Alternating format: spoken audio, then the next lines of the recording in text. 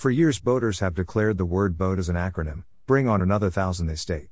This may sound silly to those of us who never owned a boat. Cars and trucks don't cost much to operate. So why would a John boat or pontoon cost so much? And what does a boat have to do with happiness? Don't fret. The metaphor has everything to do with happiness. When it comes to watercraft, we want bells and whistles everywhere.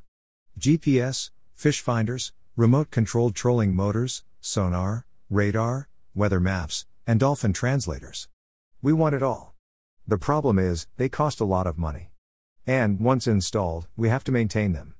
So, is there a perfect boat? Well, that's like asking, is there an ideal car? To keep the cost down, we must simplify our boat. A kayak costs less to maintain than a sailboat. After all, fewer parts equate to fewer expenses. Our lives are no different. Yes, frills are nice, but they cost. So, we need to go without to be happy? As much as I would love to say no, there is a level of truth to this statement.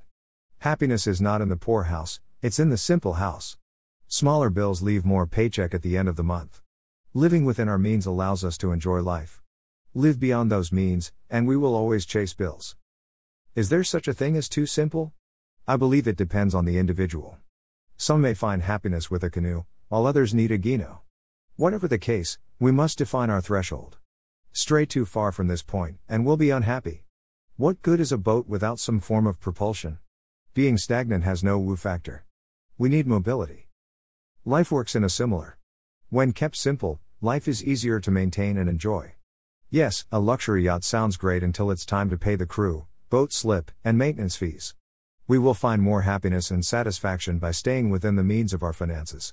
This will also prevent us from bringing on another 1,000. Until the next blog, live life and be happy.